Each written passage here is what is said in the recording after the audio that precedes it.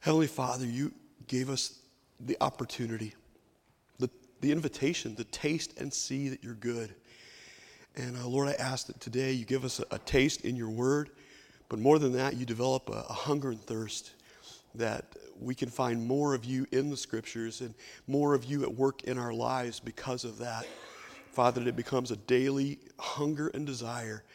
And I just pray that until you come back for us, you prepare our hearts to always be ready to give a reason for the hope that we have. And I pray this in Jesus' name. Amen. Well, perhaps you've heard the story of a little girl like Charlotte who was engrossed at the kitchen table one day with a sketch pad. She had all her crayons out and her magic markers, and she was deeply engrossed in her little drawing project until her mommy came by and said, "Peanut, what are you doing?" She said, "Mom, I'm drawing a picture of God." And her mother was just kind of taken aside. She gulped, and she didn't want to really discourage her daughter. But she said, "Honey, you really can't draw a picture of God because nobody knows what God looks like." And without missing a beat, that little girl said, "Well, they will now." You know, if somebody asked you to describe God, what words would you use? Just how awesome is God? How big is God to you? How wide is God? We all say that God is loving, but just how loving is God? How powerful is he? People talk about God all the time.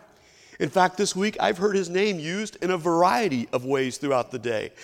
But who is God, and what greatness does he display really in your life? I believe that not only does God exist, but because God exists, therefore, hope exists. I wouldn't be here today if it wasn't for the goodness and my hope in God.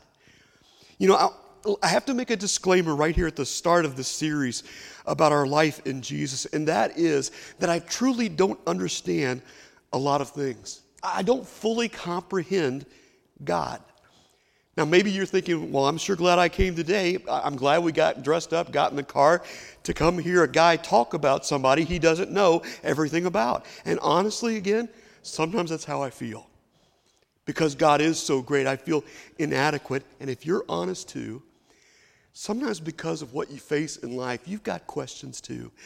There's a lot of things that you don't understand about God. For instance, I can't grasp the eternal nature of God. I know that the scripture says in the psalmist words in Psalm 90 verse 2, "Before the mountains were created, before the earth was formed, you are God without beginning or end." Now, that's the wonderful thing to capture and to believe, but without beginning or end, that's hard for me to grasp because I've had a beginning and I will have an end. There's a day on this planet when there was no such thing as a Bill Warax. It was a much quieter time, obviously, and people actually got to eat lunch on Sunday at time before Bill Warax came along. People got to their tea times quicker.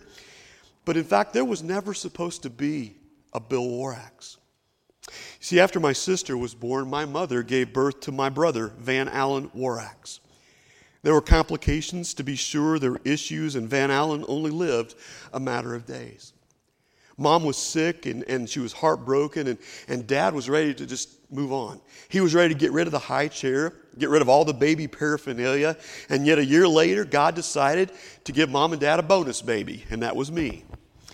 Some people referred to me as the replacement baby, or the unexpected baby. Frankly, I refer to it as the golden child. May the 14th, 1967, Bill Warax had a beginning. But here's something that boggles my mind. The Bible teaches that God never had a beginning. That our God that we serve, that we believe in, is from everlasting to everlasting. And I don't know about you, when I think about life eternal sometime, honestly, of a life that goes on and on and on forever, sometimes that raises questions for me that give me the EBGBs, okay? I mean, it just goes beyond my small mind. What are we going to do? I get bored on this earth sometimes. And there, I know I'm never going to be bored. But how? Even more mysterious is a life without end that did not have a beginning. And God chose to reveal himself to us out of his existence with the simple words that begin the scripture. In the beginning, God. He created the heavens and the earth. But let me tell you, that's one of the reasons that I believe so strongly in the existence of God. I watch shows on National Geographic and channels just like you do, and scientists will try to explain the existence of God or the universe, and they'll talk about origins and how this world began with a big bang. And honestly, I don't have an issue with that so much because I know that even a big bang had to have something start it. So I ask, where's the masses? Where's the energy? Where's all the matter come from that led to what they would call a big bang? Can you explain to me original cause? To me, the only thing that satisfies the desire within me in that original cause is to know that there is a God who has always been.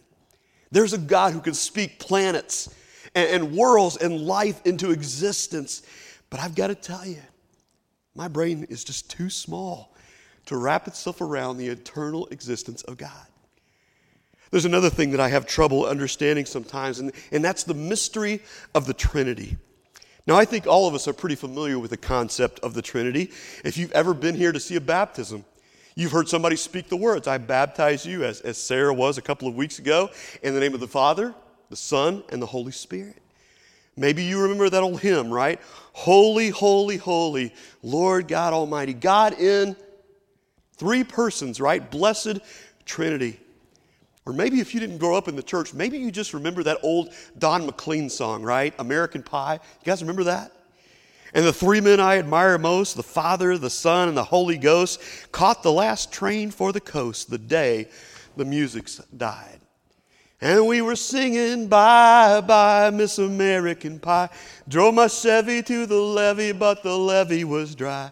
Those good old boys were drinking Kool-Aid, singing, this'll be the day that I die.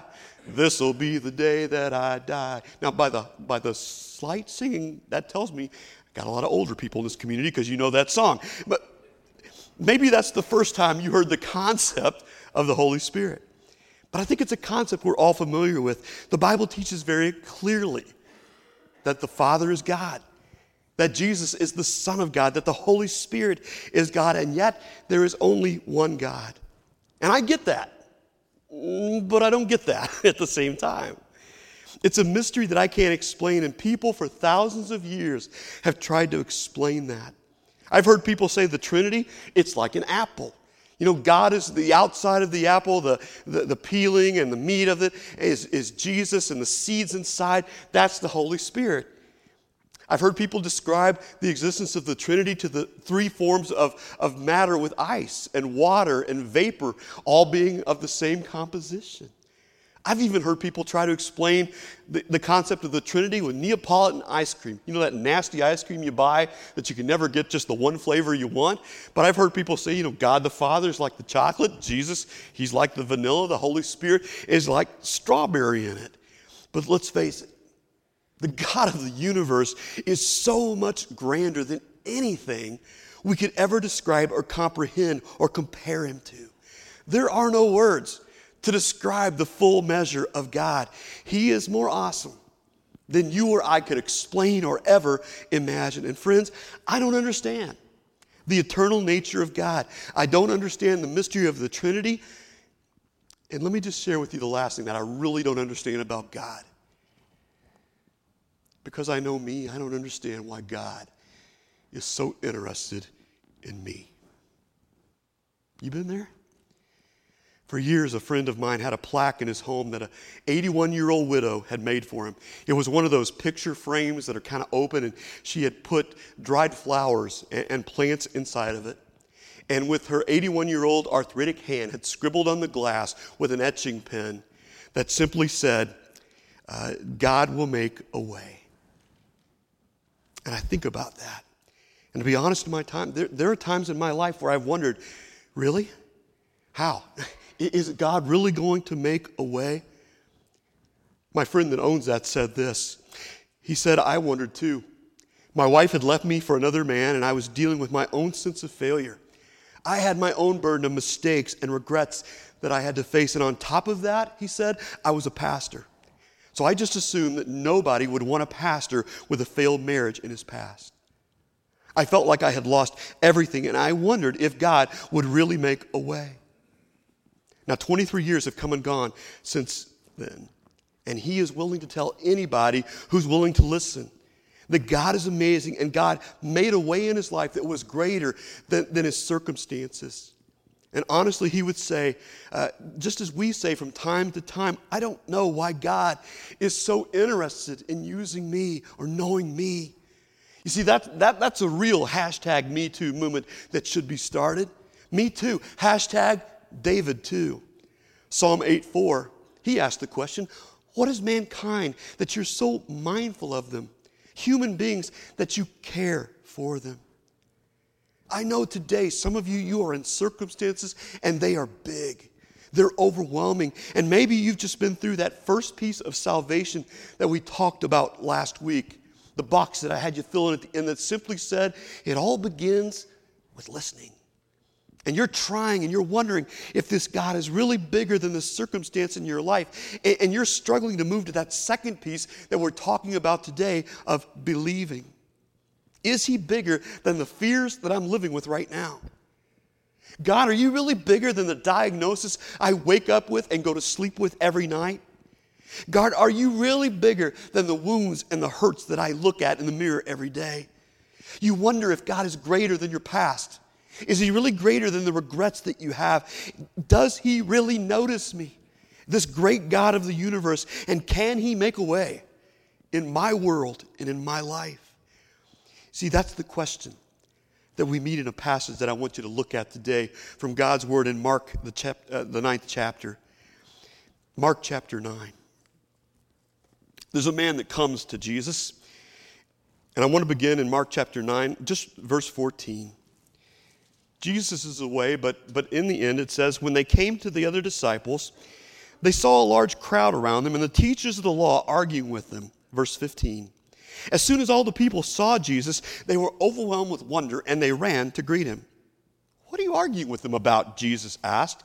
A man in the crowd answered, Teacher, I brought you my son, who's possessed by a spirit that's robbed him of speech. Whenever it seizes him, it throws him to the ground. He foams at the mouth, gnashes his teeth, and becomes rigid. I asked your disciples to drive out the spirit, but they could not. Now jump down to verse 21. Jesus asked the boy's father, how long has he been like this? From childhood, he answered. It's often thrown him into the fire or into the water to kill him. But if you can do anything, take pity on us and help him. Help him. Now, in the time we've got remaining this morning, I want to share with you 3 truths that I learned in my lifetime that this man needed to believe. That you and I need to believe about this God who makes a way where there seems to be only a dead end. And I want to ask you to read out loud with me these verses from Psalm 147. Let's read this out loud together. He heals the brokenhearted and bandages their wounds. He counts the stars and calls them all by name. How great is our Lord! His power is absolute. His understanding is beyond comprehension. The Lord supports the humble. Jesus was making his way through the villages of a region called Caesarea Philippi. When this father came to find Jesus that day, Jesus is up on a mountain with 3 of his closest disciples, Peter, James, and John. They're up there and they get to hear a voice from heaven saying, this is my son. Listen to him. But the man that comes to find Jesus, he only finds the disciples and his message is, this is my son. Can you do anything about it? Can you heal him? Can you make him whole? Would you touch my son? But they could not. Now the religious elite are surrounding the disciples and the crowd begins to gather just to listen to their ridicule, to listen to their arguments, the sarcasm, just to be a witness to the train wreck of emotions that are swirling around him. And Jesus steps into their midst and the father confesses, you're the one I came for. You're the one I want to see my son. He's suffering, he's possessed, he can't speak. It's trying to kill him, Jesus. And if there's anything that you can do, Lord, have mercy and help us. Some of you, you're fighting crowds. Some of you are fighting failure and you're wondering, where's God? Does he really know? Does he really care? Does he understand my need, my pain, my life? And the first thing I'd like for you to know in this moment is this: God knows my circumstances and my needs. Friends, we've got to believe. God knows my circumstances and my needs. Remember, Psalm 147, his understanding is beyond comprehension. You see, God has perfect knowledge. You could never throw a surprise party for God. I mean, he already knows. God doesn't have to remember things because honestly, besides our sin, he never forgets. He doesn't have to project into the future because he already knows what the future holds. And no matter how much knowledge we gain, we will never know more and we will never know better than God. He comprehends all the mysteries of geology and zoology, of biology and meteorology, kinesiology and anthropology, of sociology and psychology and theology. And if there's any hairdressers here, he even knows the mysteries of cosmetology, okay? He knows everything. And Isaiah 55 verses 8 and 9 says this, in the words of our Father, "For my thoughts are not your thoughts, neither are your ways my ways, declares the Lord. As the heavens are higher than the earth, so are my ways higher than your ways, and my thoughts than your thoughts." Now, here's what I want you to do. I want you to look at that verse. How much higher are God's thoughts than yours? What's the distance between your wisdom and God's wisdom? It says, as high as the heavens are higher than the earth. How high is that? Mark Batterson wrote a book called The Circle Maker, and he writes this: the universe is actually so large, it requires a large measuring tape. The basic unit of measurement in the universe is a light year. I'm not talking buzz, okay? Light travels at the speed of 186,000 miles per second. In other words, in the time it takes you to snap your finger, light has traveled around the globe 6 times. Now, we live in a tiny little galaxy, a small neighborhood known as the Milky Way. And there are billions and billions of stars in the galaxy in which you and I live. But in addition to this galaxy, it's estimated that there are over 80 billion more galaxies in the heavens. Not stars, but galaxies themselves that have their own billions and billions of stars each one. Now, that's enough galaxies in the heavens that everybody that lives on planet Earth would get 10 galaxies to themselves, okay? It's an awfully big sandbox, in other words. Now, get this.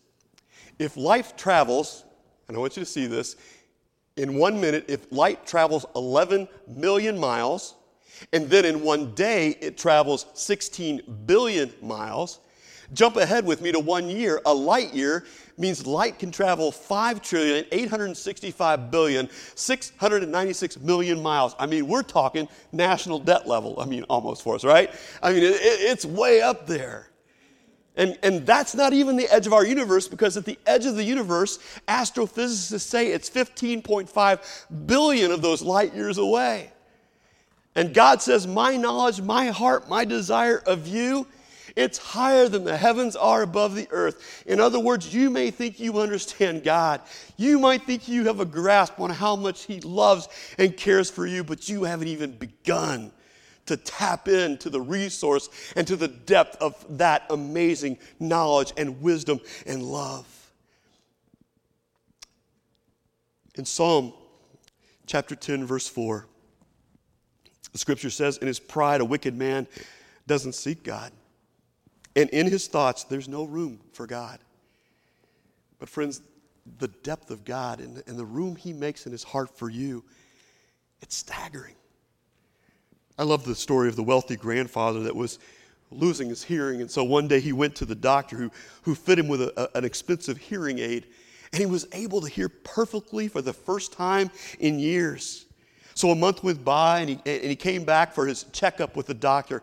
And the doctor said, I'll bet you your wife and your family, they're probably thrilled that you've got this hearing aid you could hear now.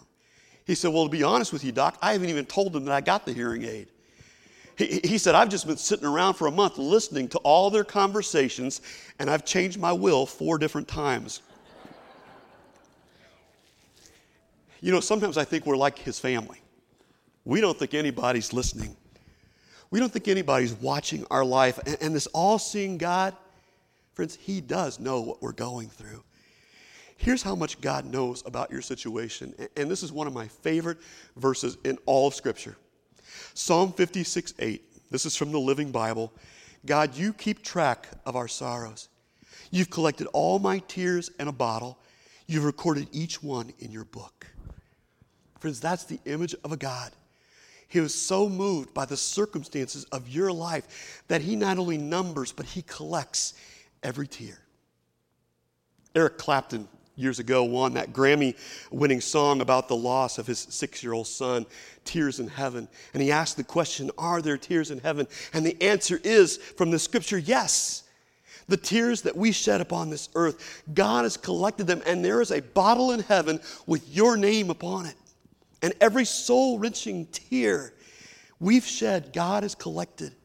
And he's entered into the suffering of that moment with us.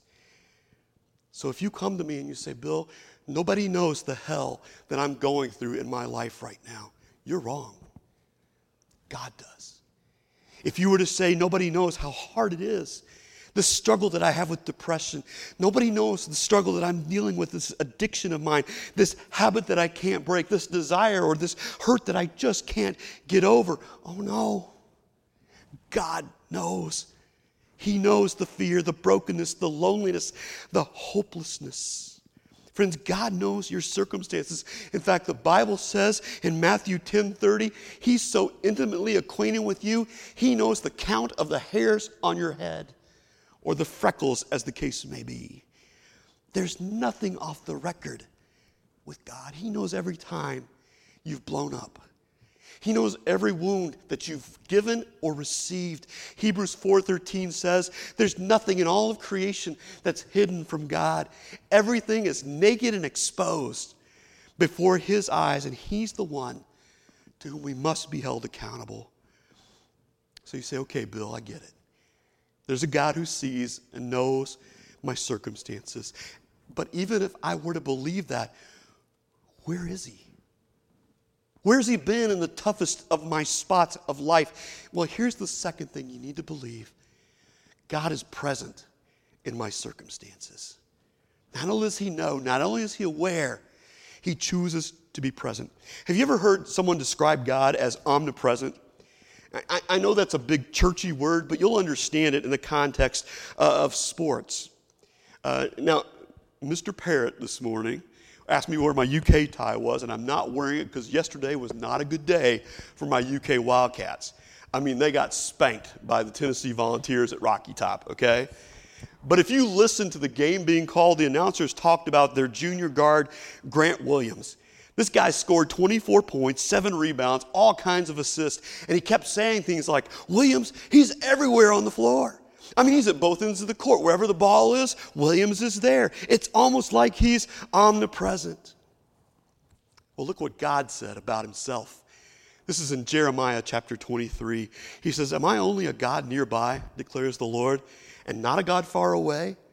Who can hide in secret places so that I cannot see them, declares the Lord? Do I not fill the heaven and the earth, declares the Lord? You see, you could be as quick on your feet as Grant Williams was, but he could only be in one place at a time, not God. He's the God that could be in the heavens and on this earth at the same time. And the reality is we have a God that is fully knowledgeable of your life and mine, and he's fully present with us in every circumstance.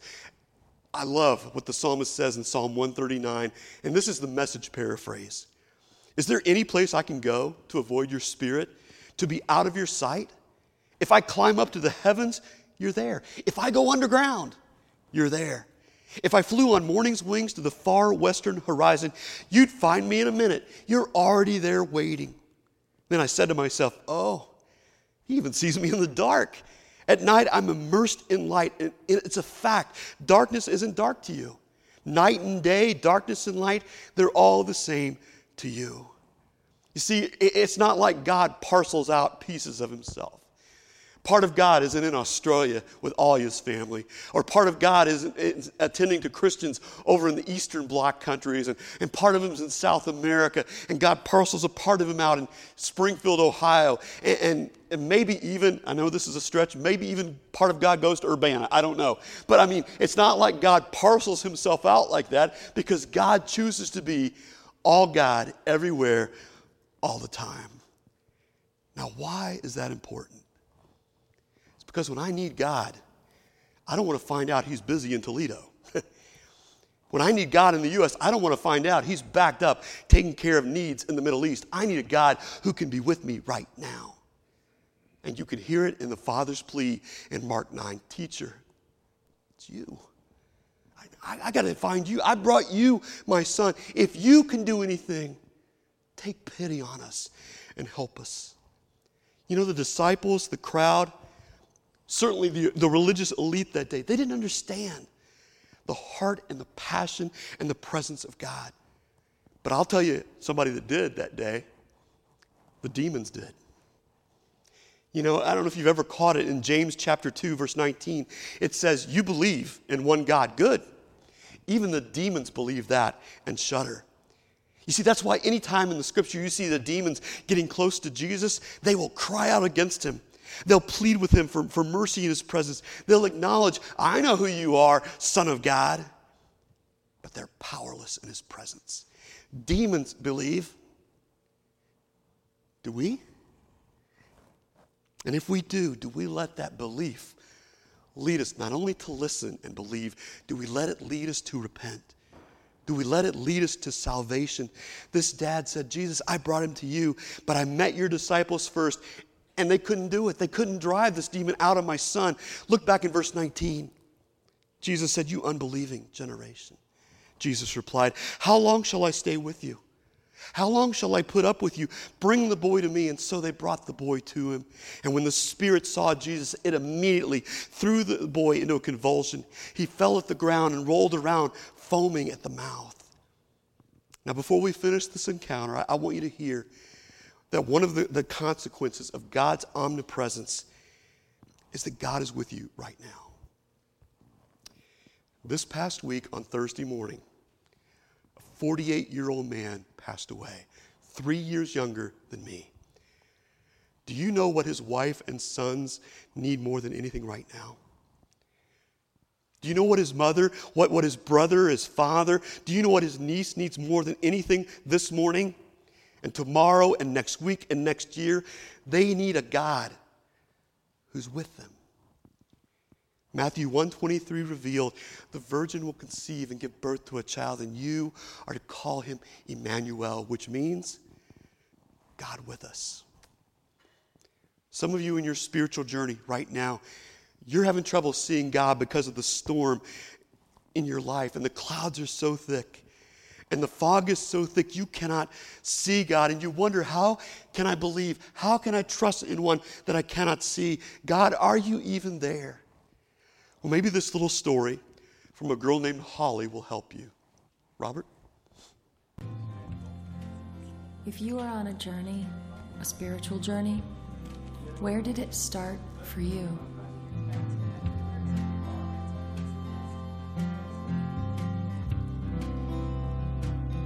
So I come from a family that really considers ourselves like a real hard luck bunch. We just think we have the worst luck in the world. Like, we always get a pimple on picture day, always buy a lemon for a car. One time we had some family friends invite us to their rental house in Destin, Florida for like, a dead of winter, hotspot getaway. And we were like, yeah, absolutely. So to save money, we didn't fly down. We decided to make a road trip out of it. So we drive down there, hit all these terrible storms. Half of us got horribly sick. By the time we get there, we don't even want to speak to each other. And of course, Florida is experiencing unseasonably horrible weather. Of course. So we go to this truck stop to buy garbage bags to serve as our rain slickers. And I just had to get away from my family and feel horribly sorry for myself. So I'm walking down the beach wearing this garbage bag, and the ocean, the waves are just dark, and it's raining, and the sky is hanging so low, just thick, heavy clouds and fog. It's like you can touch the sky. and I'm walking along clutching my garbage bag, and I see something down the beach. I was like, what is that? And as I get closer, I see it's a little kid sitting just at the edge of the surf holding this little wooden stick, this kite. He's flying a kite on a day with absolutely no visibility. And I walk up to him, and I look at him. He smiles up at me, not seeming to care at all that I was wearing a garbage bag. And there's absolutely no kite to be seen. It's like 20 feet of string and then cloud. And I say to this kid, I'm like, how do you know there's a kite up there, kid? And it was absolutely perfect. He just looked up at me and he smiled and he was like, because I can feel its tug.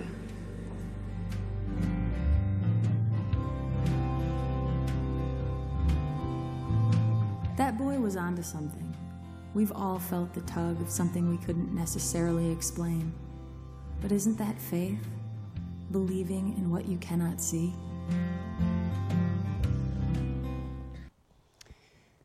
How do you know there's a kite up there? The ceiling's so low, all you see is the string. Well, I can feel the tug. The deepest, the widest, the most uncrossable canyon of all time. The deepest and darkest ceiling is the distance created between us and God because of our sinfulness, because of my lack of rightness. And the clouds hang low, and without God, my plunge into the pit is inevitable. I'm kind of like when the Spartans are pushing back the Persians on the cliffs of Thermopylae. I don't have a choice. It's coming, the fall. A fall from which I can never recover because it's always payday someday. And Romans 6:23 assures us the wages of sin is death. But now in this moment and time for all time is the last truth that I want to share with you before we finish. God can save me by believing. You see, Romans 6:23, that verse that said the wages of sin and death, has more to say. It says this, the wages of sin is death, but the gift of God is eternal life in Christ Jesus our Lord. If we believe and if it makes a difference within our life, even when the fog of life is too great and the clouds are too low to see. The Bible says it's the kindness of God that tugs, that leads us to repentance. Hebrews 11:1 says, faith then is confidence in what we hope for, and it's the assurance of what we do not see. I can't tell you the number of times I have somebody say to me, Bill, it just feels like my prayers are going no higher than the ceiling. They don't have to get any higher than the ceiling because God is with you. He's with you, this great God who exists and knows your circumstances. He knows your needs. He's present with you in the midst of it.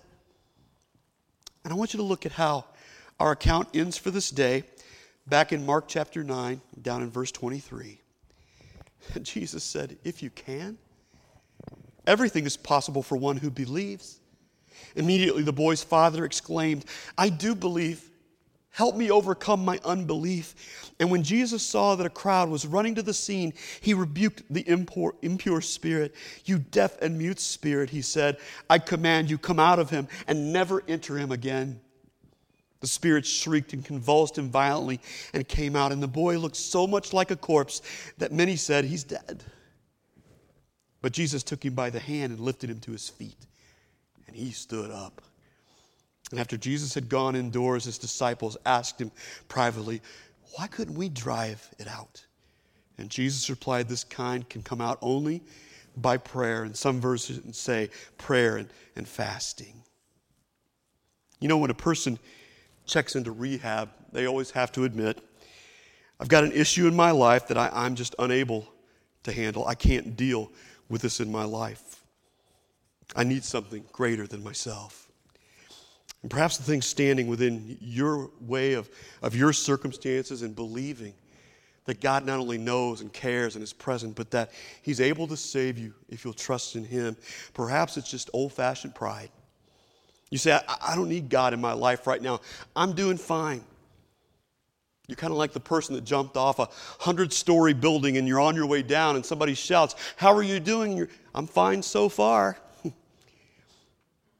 If you don't think you need God, friends, you just haven't hit the bottom yet. One time there was a man named Jeremiah who was at one of those low points in the Bible where his circumstances were just overwhelming.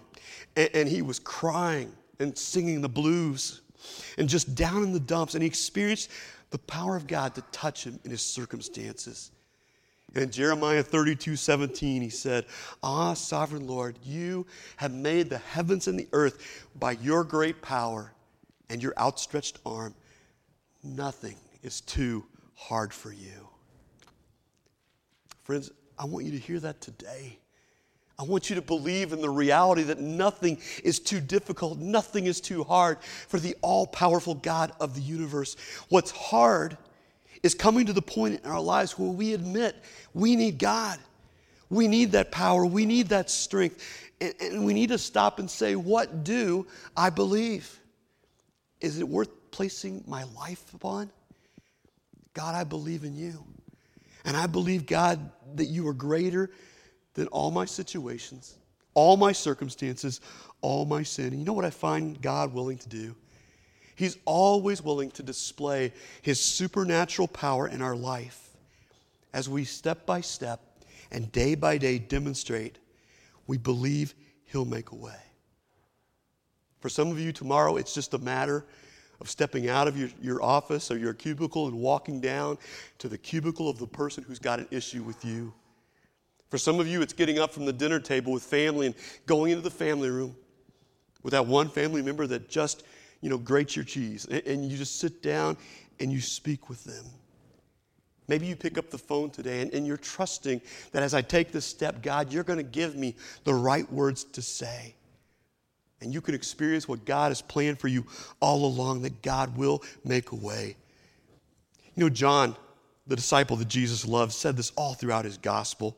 He said things like this. In John chapter 1, verse 12, he said, "To all that received him, to all who believed in his name, he gave the right to become children of God." Do you believe? John 11:26, "Whoever lives by believing in me will never die." Do you believe this? John 20:31, about his whole book, "These are written so that you may believe that Jesus is the Messiah, the Son of God, and that by believing you can have life in his name." Today, maybe you just feel like the Father in Mark 9. "Lord, I believe, but help me in my unbelief." So I ask you this morning, with all the passion in my heart, have you listened to the good news of Jesus? And do you believe he is who he claimed to be? That he's with you, that he knows, and that he can save you? Will you respond? The greatest verse in all of Scripture, in John's Scripture, is John 3:16. God so loved the world, he gave his one and only Son, that whoever believes in him would not perish, but have life everlasting. Would you stand with me this morning? And let me pray for us.